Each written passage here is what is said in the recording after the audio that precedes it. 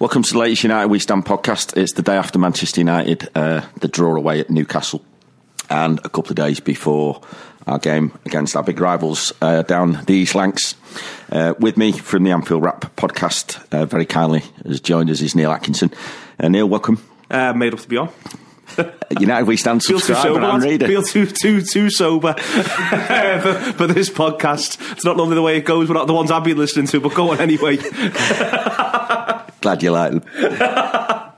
We've not been banned just yet, anyway. But how's it going in the Anfield Wrap? Obviously, you've made some changes to what you've been doing in the last sort of 6 or 7 months. Yeah, it's going well. I mean, you know, when we decided to make the changes, we're probably ahead of where we expected to be by now. And, you know, you can do a bit of corporate talk here and all that sort of stuff. But we had an idea in mind as to how many people we thought would subscribe. And if you just said you'll be this at this point by the end of this season, then we'd be happy. So you know, it's great that people are coming on board, but also it's the feedback that they get. You know, you can think, well, we're going to start doing. It's, you know, some weeks it's 13 shows, and you can start to think, you know, you can do 13 shows, and you might start doing people's heads in. And I'm sure we do the odd person's head in, but on the whole, the pretty upbeat about it, and the website's flying. You know, Gareth's now full time working on editing it, so there's constantly stuff on there, and it's not just, you know, I've had this problem. It's quite funny because, you know, it's quite different to a fanzine in that, you know, United We Stand, you get to do, when we were doing our mag, Steve Graves, who writes for The Echo and does stuff with us, did something brilliant on New Brighton Tower, and fundamentally people weren't that bothered. This is the thing I always had, you know, they were always like, well, yeah, that's all right, but what's going to happen with Joe Allen at the weekend? Yeah. And you're like, oh, come on. But, you know, now on the website there's a really good balance between sort of what's going to happen with Joe Allen on the weekend and then interesting stuff, sort of looking back, drawing parallels and all that sort of stuff. So no, it's you know, strength to strength to be overstating it, but, you know, we're happy. It's a city that takes its football really seriously, I've always found, even probably more serious than the Mancunians tend to do it. But 13 shows a week, you're not getting bored with talking about stuff. Well, we try to break them up. We try to have at least, you know, two in the 2 in the week that are meant to just be a laugh. So there's at least 2 that are meant to be a laugh in there, and you know, you've done an AFQ where, you know, you'll do 45 minutes of an hour in AFQ and not do a single footy question, so that's good. And also the other ones, I mean, you know, I don't host them all, which helps. We break up who hosts which ones, and but also, you know, it's talking about footy with your mates. What it does mean sometimes is that when you are actually in a position where you're with other mates and you start talking about footy, there is a thing in your head sometimes going, you know what, lads, can we get onto music pretty quick here? I'm not that. There's only so much I can do on the Reds. Yeah, we have a rule on our bus coming home that you're allowed 10 minutes post-match to talk about football. After that, you're banned. It's a great rule. Yeah. I think it's to be honest with you, maybe we should start having cards, like, and pull them out and go, right, you got 5 more minutes now, boys, and this is it. It's ticking off. What's the fan culture like in Liverpool at the minute? Because, you know, we've talked a number of times about similarities and differences between sort of the two cities, and, you know, all of that's kind of been very, very well documented, especially to those that have bothered to educate themselves about it. But yeah, 2 very, very similar sort of supporter bases. Are you finding that the sort of same trials and tribulations and challenges that we have as supporters, are you seeing the same thing following Liverpool? Yeah, I think we are. I think, you know, we have some of the lads from who were involved in Spy and Cop 1906, and we do a lot of stuff with Jay McKenna, who I think, again, Jay comes and does the shows, and we tend to let him do the ones where he gets to have a laugh rather than the ones where he's got to talk about this because everyone wants something a bit different. But when they come on and they chat to us, you know, there's issues around people being priced out. There's issues around people just sort of, you know, getting to the point where you feel as though you've just got to jump through so many hoops. You know, there was all the nonsense around the flags on the Cop this season, which all of it, every aspect of it, just felt endlessly avoidable by people just trying to be better people. You know, just making an effort to just presume the best of people once or twice across the course of of everything that's gone on there, and not on the side of the lads who were just trying to create some atmosphere and put some flags in the Cop. But I think in general, I think Klopp's been good. Klopp's made a difference, and, you know, people were a bit scathing around the thing he does post West Brom, but he knows what he's doing. You know, when he goes to the crowd, he knows what he wants the crowd to do. He wants there to be more of an atmosphere. But we've got a fundamental problem, which is, and, you know, I'm by no means, you know, I think at times when people like me and you talk about this, Steve, we can almost feel a bit like, well, it's, you know, we're pointing at everyone else, and that's not what I'm saying, because I'm about to say I think there's just not enough 16 to 24 year olds in that ground, and I'm 34 now. I'm going to be 35 in a couple of weeks, and, you know, the idea that I'm the solution, you know, I'm still having a lot to drink around the game, and I'm still having a great time. But I'm you know, at ways I'm giving it everything I've got. But week in, week out, I'm not going to do your 90 minutes screaming and shouting. And those lads are struggling to get in the ground, and they're struggling to sit together. And I think that's the issue. I was at Newcastle last night, and I was looking around in the away end, and I reckon the average age in that away end last night was mid-40s, and they all looked mid-60s by the end of the evening. But is there a generation of youthful support around for Liverpool and clubs in general to pick up on? Because I fear for the game after the generation that I think we are. Yeah. After that decides to call it a day. I think it's dead weird, because I think that there is. I think, you know, I just remember my Martin, who contributed to our book after the season where we came second, and he cited in there, and I remember going to a few aways that season. He cited Cardiff away, where he was surrounded by young groups of lads and girls, and more girls than you'd think as well. And I think every now and again you'll go to an away, a Liverpool away, and you'll go, God, it's young here today. And it'll go off and it'll be great. And, you know, you'll just sort of like, you know, I'll feel like one of the older ones. And then some weeks you'll go to an away. You know, Villa's a good one. You know, you go to Villa and everyone seems swept up by Villa. And it does seem to be a bit younger and a bit different. And then some weeks you'll go to an away from nowhere. And, you know, it'll just be basically people my age, your age. And I don't know what the answer is. I do think, though, that it is reaching crisis points. Just from the point of view of, but I don't know what I think it'd be easier for United to solve because of the size of ground. I think it's hard for Liverpool because there used to be the thing, which is that you go on the Kop, you stand on the Kop, and that's a separate conversation. But you stand on the Kop, and you like your football, and you get to a certain age, and you're a bit bored of standing on the Kop, and you move to the sides. That's the way this works. But now you're in this situation where all the fellas who sit on the sides, they're just sitting on the sides still, they're not going anywhere. We can only have 45,000 people in there. Everyone who's standing on the Kop, because if we're honest, the Kop's a stand still now, you know, if we're honest. But those fellas who are in there, loads of them are in the 40s and 50s, and they've got nowhere they can move to, and would they even want to, because they're trying to hold on to some sort of sense of youth. So what's the cheapest season ticket at Liverpool now? I think it's expensive, the cheapest season ticket at Liverpool. I think it's about $650, to be honest. Mine was over 800, 900 quid. Yeah, I mean, I've got ticket stubs from the sort of late 70s, early 80s for sort of 70 pence, 90 pence, you know, programmes for 30p. You just think about your pocket money covered that today, unless you're getting sort of near enough a ton a week off your parents, you're not going to get in that ground, are you? No, but it's also though, how can you get in from Liverpool's point of view? How can you get in the ground? I have this a lot with Robbo when we're talking in the office, and me and Robbo have some arguments in the office about stuff, and Gibbo's sitting there and he has to act as referee in the middle of some of them. But one of my things is Robbo wants to take his kids. But for Robbo to take his kids, the fella sitting next to him can't go. Yeah. And the fella sitting next to him wants to go. He wants to be in Anfield. And Anfield, because it's 45,000, it's broadly speaking made up of people who really want to be there, or who are just in the habit of being there.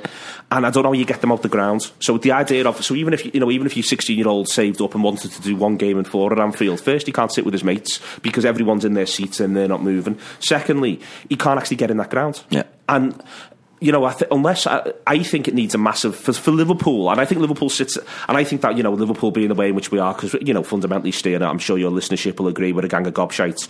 We presume our problems are universal to all of football, but I actually think we sit sort of at the intersection of a lot of them. We've got issues around prices. Everyone's got issues around prices, but we've got issues around access, and Everton haven't. And this isn't me being snide about Evertonians. Everton can sell a half-season ticket. Everton run a really good 16 to 24s reduced season ticket. But one of the reasons why is because they don't sell out. So you're able to, you know, if the commercial imperative's on you to do that, then you do that. And so Liverpool, so we've got an access issue that I don't think, that certainly Everton haven't got, that United might have to a certain extent, but you can get 80,000 in. City obviously haven't got it because they don't bother selling out loads of the time.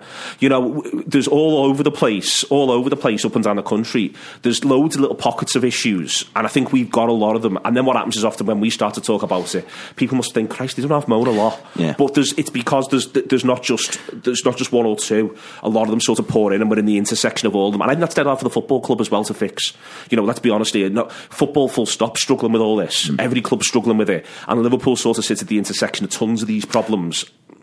And then everyone says, well, why can't they get that sorted out? Well, they're not a big business. Football's money used to come through people paying to come through the turnstiles. Now it's football. Now that's such a small proportion what a club's income is. So it's not clubs aren't actually not bothered anymore. No, but then the other side of that though is therefore, well, think about it from the product point of view. What's one of the things, you mentioned your game last night. I watched your game on the telly, and one of the things I liked was you felt the Newcastle crowd in the second half. You felt them come alive, and then when Rooney scores the third and he's going, you can see who it is that he's talking to, and you can hear that noise from the United end.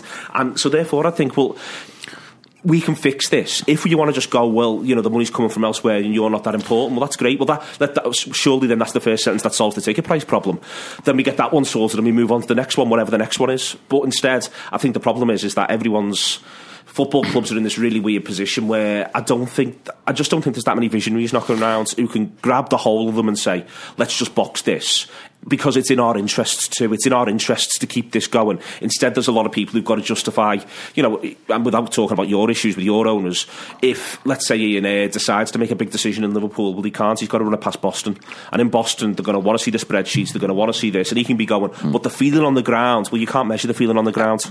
And so I think that becomes a problem as well. So it's, as I say, I don't think it's easy, but I just think it doesn't take that much. Yeah, it was interesting last night, for all you say about the Newcastle crowd. It was 48,000 there last night. The ground holds 50, 53, really? 54. Didn't sell out. First time I've ever been there against United when it didn't sell out, which I thought was quite interesting. Obviously, that sort of brings us on nicely to your ground expansion, which is going to be ready in next season, the season after. Yeah, they think next season. Either during next season or maybe even by the start. I mean, obviously, it's about time from your point of view. Is that going to? I mean, two questions I've got on this is it the right thing to do to redevelop Anfield from a total perspective as opposed to the emotional attachment that you've got like we have with Old Trafford? Is it the right thing to do, and is that going to help the sort of ticket price and the access situation? I don't think it's going to help the ticket price and the access situation, this first one, because a lot of it's going to go corporates. So I think, and I trust that Liverpool have done the research and feel as though they can shift those corporate tickets, but so I don't know if it helps the ticket price and the access situation. I am very mixed on the Anfield question, and I don't know what the right answer is, and I think it's one of those situations in life where I don't think there's the right answer. For a long time I thought we'd move, and then when I thought we were going to stay, I was like, yeah, that's the right thing to do. Now, again, if you felt that there was someone, if there was a Bill Shankly in the balls room running Liverpool who put together a plan to say, this is what we're going to do, we're going to go here and it's going to be like this, you could go, right, I believe in this fella, I believe the way this fella's looking at the football club, that's the right thing to do. The idea that that's happening with the current ownership and the current hierarchy, without having that strong an opinion on them, I think they're broadly speaking all right, and they've broadly speaking got the football club's best interests at heart, but I don't trust them to go and do a mammoth project for the long-term future of Liverpool and get it right.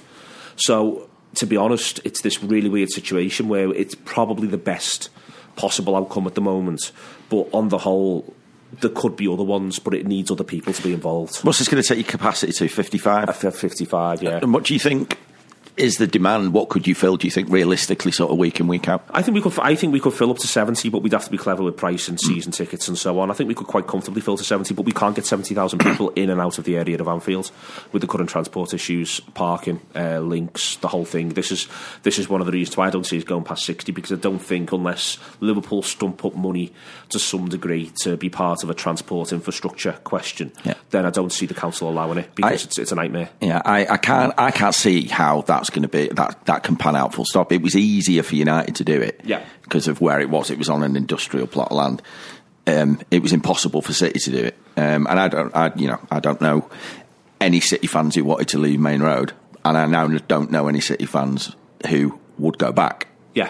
And it's almost like they've kind of seen, now that they've done it, that it was absolutely the right thing to do. Exactly, and I think that it could be that if we did it the right way, you'd come out of it and you'd go, yeah, that was the right thing to do. But you've got to be sure about these things, obviously, because there is no going back. Once you do it, there is no going back. But and it's back to the idea, as I say, if there was someone who was coming in and who was running Liverpool and who was able to say, right, this is how we're going to sort these problems out. On the whole, all these problems are solvable like this, and this.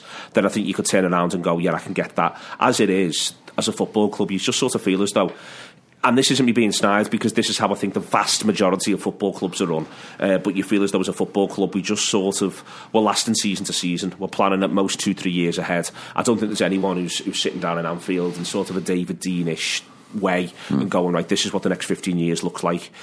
Because, not least because it wouldn't surprise me, I don't know anything, I haven't heard anything, but in the way in which everything is always for sale, to some degree, Liverpool's for sale at the moment. Yeah. The right offer came in, they'd go, Yeah. and then it'd need people but then whoever it is that they'd sell to, would they be the people with vision? Don't know.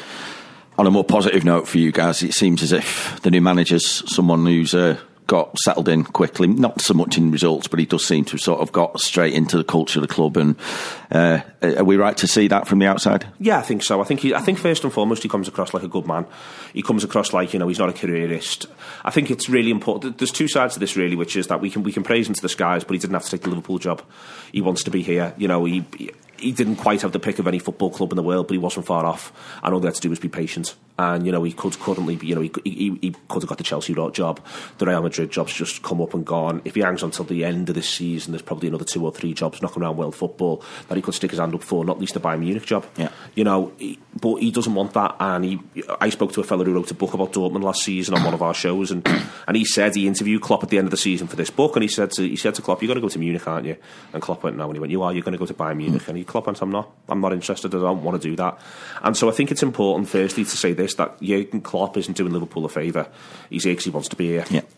And I think that's great simultaneously, because he can see the long-term benefits for it. So I'm really looking forward to the next 2, 3, 4 years with the fella, and I do think it will be that length of time. I don't see him, I don't see him just coming and going. I don't think that this is him coming here. I don't think he's this sort of person to then position for the next move. I think he did 7 years at Mainz, he did 7 years at Dortmund. I think he'll end up doing 7 years at Liverpool if the results are what they need to be. I think he's been a bit surprised by a few things. To be honest with you, I think you can tell people and you can show them videos of what it's like to play Tony Pulis' West Brom, and then you can see it, and that's something quite different. I think you see a culture with a lot of overseas managers in early doors. They always seem to do well in the bigger games, and it's almost like they underestimate the lower end, it seems. And it's almost like, because I think I don't subscribe to this theory that the Premier League is the best in the world. I think the top 4 in our league are pretty poor in comparison, but I think the bottom 4 in the Premier League would probably beat most other leagues.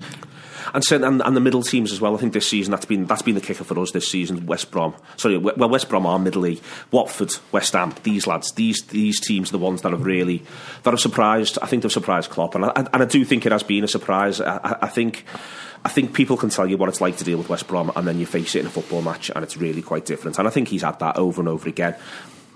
In many ways, it's frustrating, because this season we know. I think Liverpool supporters, broadly speaking, know that for a variety of reasons, it'll be, if not a freak event, we need the stars to align for us to win this title that we need to win. And this year is the stars are aligning season, and we're nowhere near, because for a variety of reasons. So that's the negative. But the positive is, I actually think it helps him to have this season in the way in which he's got it, as sort of a, coming in October, because he's getting to see everything. He's getting to see all of his plays. He's getting to weigh everything up. He's getting to understand what the fixture list's like. It's important to remember he gets 6 weeks off in Germany in the middle of the season, and as much as that clears the players' legs and recharges their energy, it actually clears managers' heads. Yeah. You get to sit down, you get to do your planning again, you get to say, well, what's worked and what hasn't. The fella, honestly, he just looks like he's going from game to game, like he gets in the car and drives to the next one at the minute and turns up and says, well, who are we playing today then? He seems like a pretty, when he says, I haven't watched the videos yet at West Ham. He hadn't watched the videos yet at West Ham. He's not lying. I've been dealing with Sunderland, then I've been dealing with West Ham, then I'm dealing with Stoke, then we've got 3 days. So I think the more... He's going to have to do that, though, soon, isn't he? Otherwise, he's going to get left short pretty quickly. Oh, he's going to have to start rotating more and more. I thought you saw it in the Exeter game, and I think he's going to have to. I think what this tells him is, in Germany it's 34 league games, no real League Cup to speak of, and this winter break that they get, and also they don't do replays in cup games. Here he is managing Liverpool. He's been plunged into a Europa League campaign. They're not the best. He's got a League Cup run that he's part of. He's got the FA Cup to deal with, and there's no winter break. Well, he's going to know now going into next season, and it's quite interesting. Before the Bournemouth game, he was giving it all. The most important game's the next one. Before the Exeter game, it became no. He's already beginning to come to those conclusions. Yeah. So I think, in a sense, this helps us going into 16-17. If Rodgers had limped through until the end of the season, the same swap had happened, then I think you would have had the season of Klopp not quite knowing what sort of planning he's got to go through, whereas now he's got no excuses. He knows exactly what he's got to get them in shape for. From a playing point of view, who stood out for you this season? And I guess it's someone who's probably not ended up in A&E like the rest of your squad. But I think that the player who had, because he's split opinion, not least mine. I've always said he'll become a player to some degree, but it might not happen for Liverpool, or it might take a bit longer. But Emre Can's done well. He's grown into it, and he was quietly impressive at Stoke away in the League Cup in that he had a quietly effective game. Yeah. There's been loads of Emre Can games where he's desperate to do the big thing, to do this, and to do your head in, to do the thing that does your head in from a central midfielder, where he's trying to boss it, trying to absolutely, play the big ball, be the big man. And he was just quietly effective against Stoke. And I think over the last 2 months, he's grown game by game. He was excellent against Leicester on Boxing Day, paired up next to Henderson. That was his best game for Liverpool, but probably his most understated game was the Stoke game. So I think he's worthy of a shout out. The fullbacks have done all right, but it's been everyone's so in and out. I think every game Henderson's played, he's really impressed me this season. Really, genuinely proper, big centre mid performances, full of energy, full of ideas, full of trying to make it happen. Got a couple of goals to his name as well. He's been really impressive. But I'm talking about the lad who's played 6 games. This is the problem. Lallana's done well, but there's not enough end product. Coutinho's been very hot and cold. But he's not even going to be available for the United game. It's almost irrelevant in a sense. He's some talent in though, isn't he? He's a huge talent, but he's not. I don't think he's under Rodgers and under Klopp. He's constantly made to play as a forward, essentially in the front line or just behind the front. And I think he's a midfielder. I think he's a lad who just wants to pick it up deep, maybe take a couple of plays out of the game. He's not David Silva. He's not quite got the goal return for that. He might grow into that, but he's not quite got the goal return to be the fella who plays close to the front. But also, I just think he does a lot of his best work with 3 ahead of him, 3 players ahead of him who he can try and feed. And too often under Rodgers and under Klopp, he's been one of the 3. And he's not quite got the pace to be that player. He's not quite got the physical presence, and that's something which is at Liverpool across a number of positions this season. That said, we can play some really, really good stuff. We've got Arsenal. We're doing this before the Arsenal game. Arsenal United. It wouldn't surprise me if we got 6 points. It wouldn't surprise me if we got 1 point. We are, we're very capable of putting performances in. The 4-1 at City.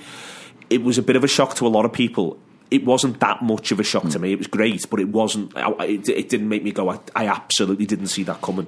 You could see how he can set a side up, and you've said it before. He can set a side. He knows how to beat Man City. We're playing Arsenal tonight. We'll Dortmund to beat Arsenal. I'm relatively confident he's got a plan to deal with this because he's actually played against Arsene Wenger's Arsenal. And the way in which he sets his sides up, the first thing he wants is that the lads work. They follow his instructions and they work, and they do seem to do that whoever they face. Is he likely to do much in January, transfer-wise? He's brought Colker in now on loan.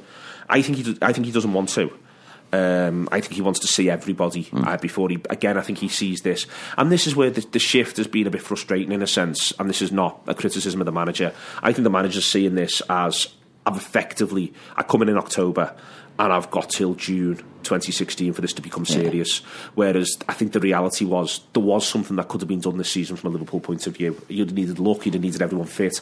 Maybe a better transfer market in the summer just gone, but there was a possibility of something, and so. But I think he didn't want to do anything now in January. He's had to bring Colker in. I think he might try and resist doing anything else. I think if a good player becomes available and we can get them, we might move for him. But I think broadly speaking, he'll want to look at everyone, give everyone the full duration. But then it wouldn't surprise me if there was sort of 5 out and 5 in next summer. Do you think there'll be any outs in Jan? Enrique, if we can find a taker, but not everyone needs a social media expert. I think. There was talk that there might be a bit of stuff around Joe Allen, but Joe Allen was excellent at Stoke. He really was excellent at Stoke. So I think he might. I think he might just stick with everyone, go right the way through until the end. We're in a really weird position with injuries because the injury situation. It's not the problem. Isn't just that there's lots of injuries. It's that they're all coming back. They're all getting rushed back, and they're all picking up new knocks. It's looping round, and I think he's. But also, I think what he's asking them to do, I think he's seen now, you look at that Christmas period, we had Leicester at home, Sunderland away, West Ham away. We took 6 points. We're great for 70 against Leicester. We should be 3-0 up. We should be home and hosed. We end up winning the game 1-0. We go to Sunderland. We're not quite as snappy, but we should score early. Eventually, we get the goal. They don't really scare us. We get the 1-0. Then we go to West Ham, and they do us. And they do us, and they've done us early for a variety of reasons. It was one of them where you've sat through a load of them in your life where we go 1-0 down, And as soon as we've gone 1-0 down, we're losing this game. Yeah. It would be remarkable if we got back into it. And for whatever reason, Liverpool haven't turned up that day. But the reason why is the mental and physical toll of going bang, bang, bang. But that's partially because of the injuries he's got to do that. So I think he wants 18, 19, 20 of them. And it wouldn't surprise me if whatever side he picks against Arsenal, you see 4 or 5 changes now for the side against United to keep them sharp and to keep them fit. Yeah, you say I've been to lots of games like that in my life. I've been to lots this season, which brings me around to what do you make of the situation at United at the minute? Because it's pretty mind-boggling, isn't it? How all of that talent at a club of that size can be in such a mess. Yeah, it's one of the things that reminds you that football's football, to be honest with you, in that, I think that this is why football's not rugby. Rugby, the best side tends to win. They turn up, they've got whatever it is, the stats that rugby players have got, they turn up, and one side just is able to say, well, we're superior, and eventually it breaks for them. Football's football, and you can be stopped. I think it's a bit of again, like with Liverpool, I think it's a bit of a sort of a confluence of events, in that because West Ham, Watford, these sides this season, Crystal Palace, because they're all quite strong, that group of sides are arguably stronger than they've been for a fair few years. I think where United have had problems, and Liverpool for that matter, is if you're slightly off your game, they'll do you. And I think there's been a lot of games where United, in seasons past, if they'd turn, I think now, I used to think you can play a lot of these games at 90% and come away with a 2-0. Now for Liverpool United, whether it's the amount of quality they've got in their squad or what the opposition do, you've got to be at 100%, you've got to be on it. And I think that the other thing is as well is that people rightly perceive vulnerabilities. You just got to look at Chelsea this season. What's happened is quite early on, loads of sides have gone, we can have these. And that really makes a difference. That's happened to United and it's happened to Liverpool. So I think that's happened. And I think that up until last night, the game against Newcastle, we could just have said he was playing, he's playing very conservative football, and that might... I don't know what me and you have talked about this a lot. We don't know what remit he's been given from the United board, and if the remit he's been given to the United board is just get in the Champions League and we'll take it from there. We might bring another fella in and get rid of you, but just get to the keep us in the Champions League. That's your job. Then it might be that the best path to do it this season is to be boring, is to have really tight games, all that sort of stuff. It might be that in the end it all clicks for you to a certain degree. You'll end up on your 72 points and you're sitting 3rd or 4th, and he'll get to go, well, that was that. He can say to himself and to his team and to to the people above him, that's what you wanted, that's what you've got. But that's no laugh for people who are going through the turnstiles. And again, it's this idea that there's these disconnects, not least because the United board aren't going to come out and say, well, he's doing exactly what we want him to do. They're not going to, in terms of the approach. It's interesting because supporters are giving him pure grief. The media's giving him pure grief. Even Adidas have come out and said, we're selling shitloads of shirts, but hey, the football's rubbish. Everyone bar his employers seem to be putting the knife in, and United don't seem to want to panic. No, I think they think he's going to get us 3rd or 4th, and I think they may well be proven right. I mean, I think they're looking at it thinking he'll just put a run together. He'll put 2 runs together between now and the end of the season where United win 4 out of 4. And then when they've won those 4 out of 4s and they'll put the 24 points on the board there, if he just keeps doing what he's doing elsewhere, then it's 72, 75 points. He might end up, 4 games to go in with a sniff if it's going to be an 80-point season for the title. People forget Moyes in prior to the game against Everton, he won 5 of the previous 7. Before he got sacked. 2 crushing defeats against Liverpool and City. Van Gaal went 8 without winning. Against really low-level opposition. So United have had every right to probably say, look, mate, this isn't working, and they haven't done. No, exactly, and I don't think he's going anywhere. I think they're going to do everything they can to keep him to the end of the season. I'd be amazed if he's still in position at the end of the start of next season, not least because if I'm United, I'm looking at that going, there's a real chance here. They might have had this idea that it might take us 3 or 4 years to get back on top, but I think if you look at next season, City are going to bring Guardiola in. That might bring its opportunities, but they may well surge ahead. But Arsenal are still going to be Arsenal. Liverpool are likely to be at best Liverpool plus, and Chelsea have got a big rebuilding project to do. So it might be that they might be thinking, if he just gets us in the Champions League, we can attract some players.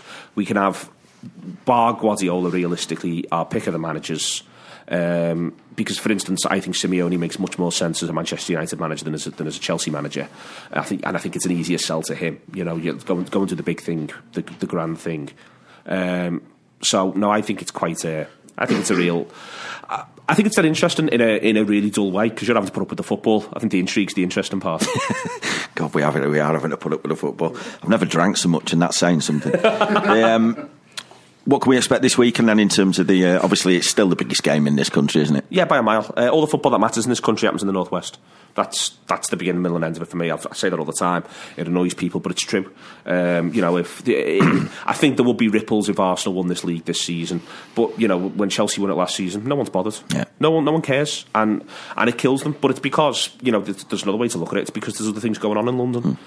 Football matters in the Northwest. It matters. And if the Northeast was a hotbed, if one of them was doing well, then it'd, go back to, there was lots of talk this week of Newcastle versus United going back 20 years.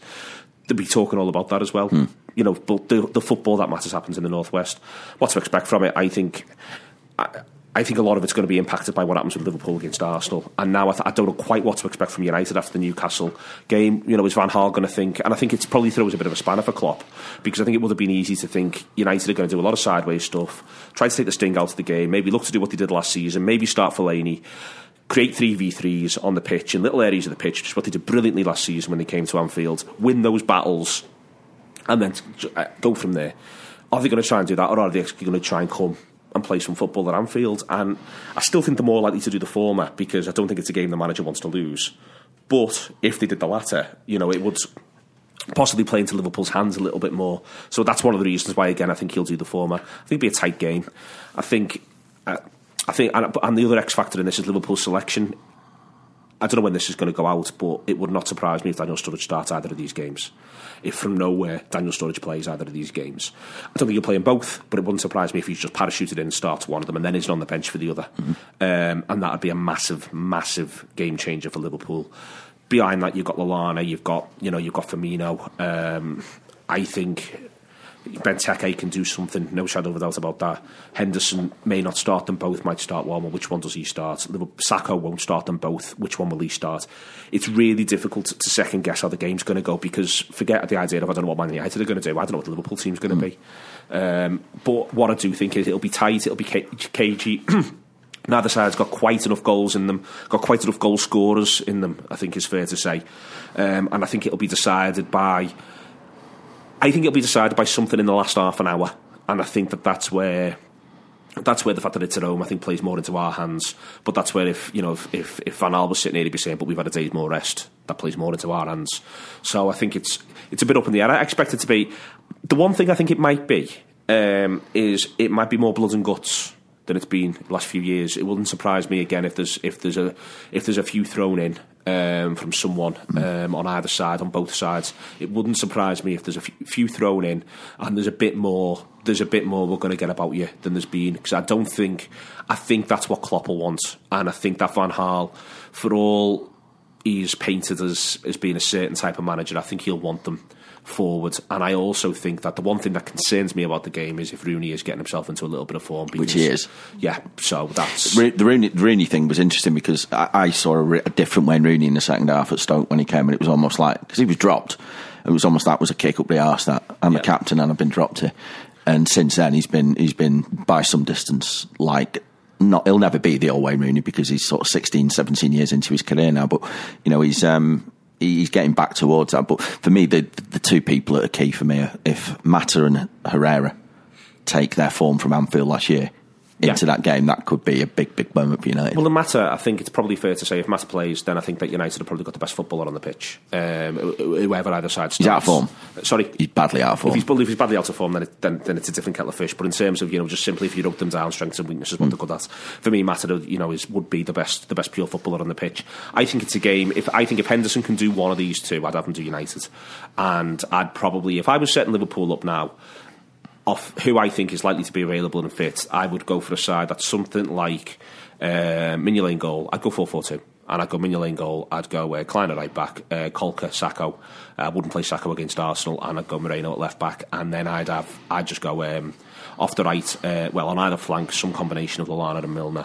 And I'd be putting Chan and Henderson in centre midfield. I'd rest Lucas for this. I'd be playing him against Arsenal, and I'd go Benteke and Firmino up front. And I'd look to do to United what we looked to do to Leicester, which was play very, very quickly out of the centre of midfield, pull them up the pitch, and just turn them around and hit them and stretch them and channels, and then get up the pitch and try to create an intensity about the performance, because I think the longer it goes and becomes a last 20 game, I think that will just suit Van Gaal, and I think it'll suit whatever it is he's got on the bench, because I think he'll be looking and he'll feel as though he can just turn it one way or another. The one thing Van Gaal said that always rung with me when he came into the game was he was quite scathing about English players, saying they play with the hearts and not the heads, and games where he gets the players to use their head, we do tend to do all right, and we just don't do enough of that. And he got players to use their head last year at Anfield. Yeah.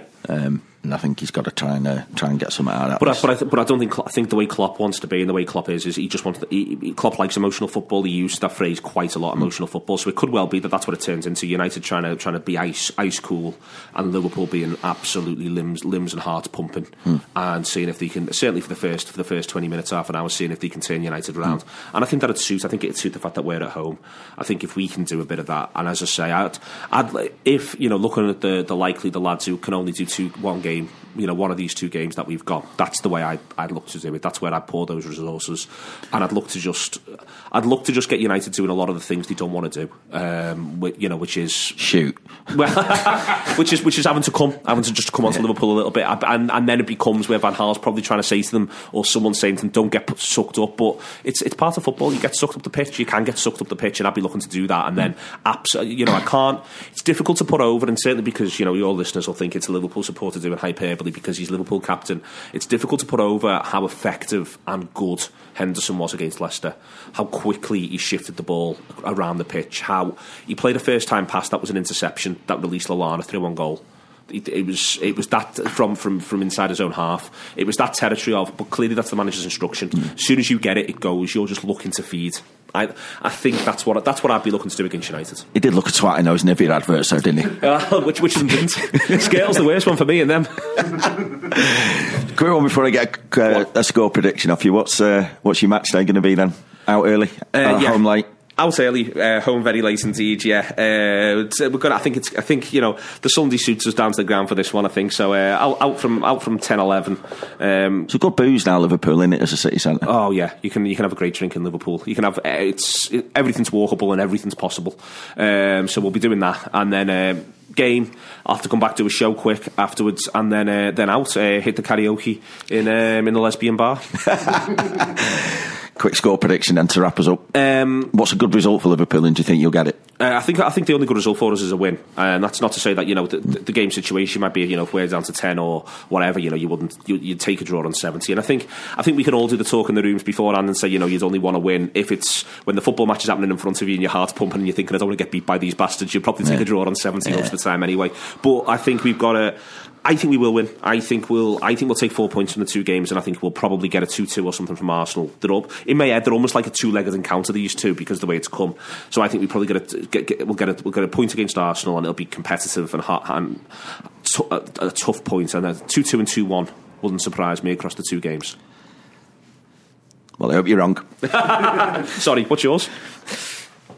I think last night changed. I'm like you. I think we'll see what happens to you tonight.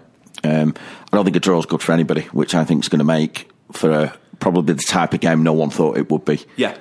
So I think, I think let's be realistic about it. I think man for man, United are a better side, but it then becomes how is that side sent out, and it'll be a case of which manager wins this, not which side. And it will be a case of it's an unknown quantity for Klopp, because this I think is going to be. I think he'll be. I think he's embraced the fan culture in Liverpool, but I think he'll be really shocked at the atmosphere in that ground for this game, because I think he'll go, this is louder than anything I've heard in this ground before. Yeah. So I think there's a possibility that that I think that will just raise. We were talking last night on our podcast, and we were sort of saying that the fact that ground's going to be absolutely bouncing, the United are now going there under pressure, and a couple of lads on ours were saying Klopp really can't lose in this situation. He's got nothing to lose whatsoever. So, the pressure is absolutely on United more than it is on Liverpool, we think. So, and it's whether they can handle that. Would I take a draw all day long? Yeah. To keep our unbeaten run since Boxing Day going.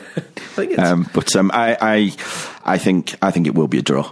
But I think if we do get beat, I think then that one defeat will probably increase more pressure on Van Gaal than that 8-game unbeaten run because of the significance of who it's against. Okay, I can completely see that. I think, and I take your point. I think there's something to remember here from a Liverpool point of view as well, which is you're right to point it out. Klopp, he's done a City away, he's done a Chelsea away. Firstly, the nearest thing he's had to a big Liverpool home's Leicester on Boxing Day. He hasn't had Everton home or away. He hasn't had United home or away, and they are different things. And I wonder whether or not the things that will suit him in terms of the sort of manager he is. It comes back to whether or not you win these games through emotion or through being sort of ice cold in key moments. And I think we can list examples of either way of winning if you just look, if you just go absolutely down the list. So I don't know. I think I'm intrigued. I'm really, to be honest with you, I can't quite put over what I'd want to put over for people. How much I'm looking forward to these two. The idea that they are back to back. I'm really looking forward to Anfield tonight. Got an afternoon's drinking planned around it now, and I'm really looking forward to. Getting to United on Sunday. Just because the one thing that Klopp's sort of been able to do, whether rightly or wrongly, is that it's more of a laugh going to Anfield, but also I don't feel the pressure of, because it looks like it's practically impossible for us to certainly do anything where first place is concerned now. You just sort of feel a bit like, well, we're all learning stuff at the minute. I thought Extra Away was great for us in terms of the fact that you got to learn something about these young lads. We're all going the match as a laugh, and I think that it can really be a laugh across these two. That said, if we ship 4 to Arsenal tonight, there'll be no laugh on Sunday. Yeah, you want to try shipping 6 to City and trying to laugh about things like that. That doesn't happen. Neil, appreciate your time, mate. No problem. Have a great drink on Sunday evening. We will. Win, lose or draw. We had a great one last year.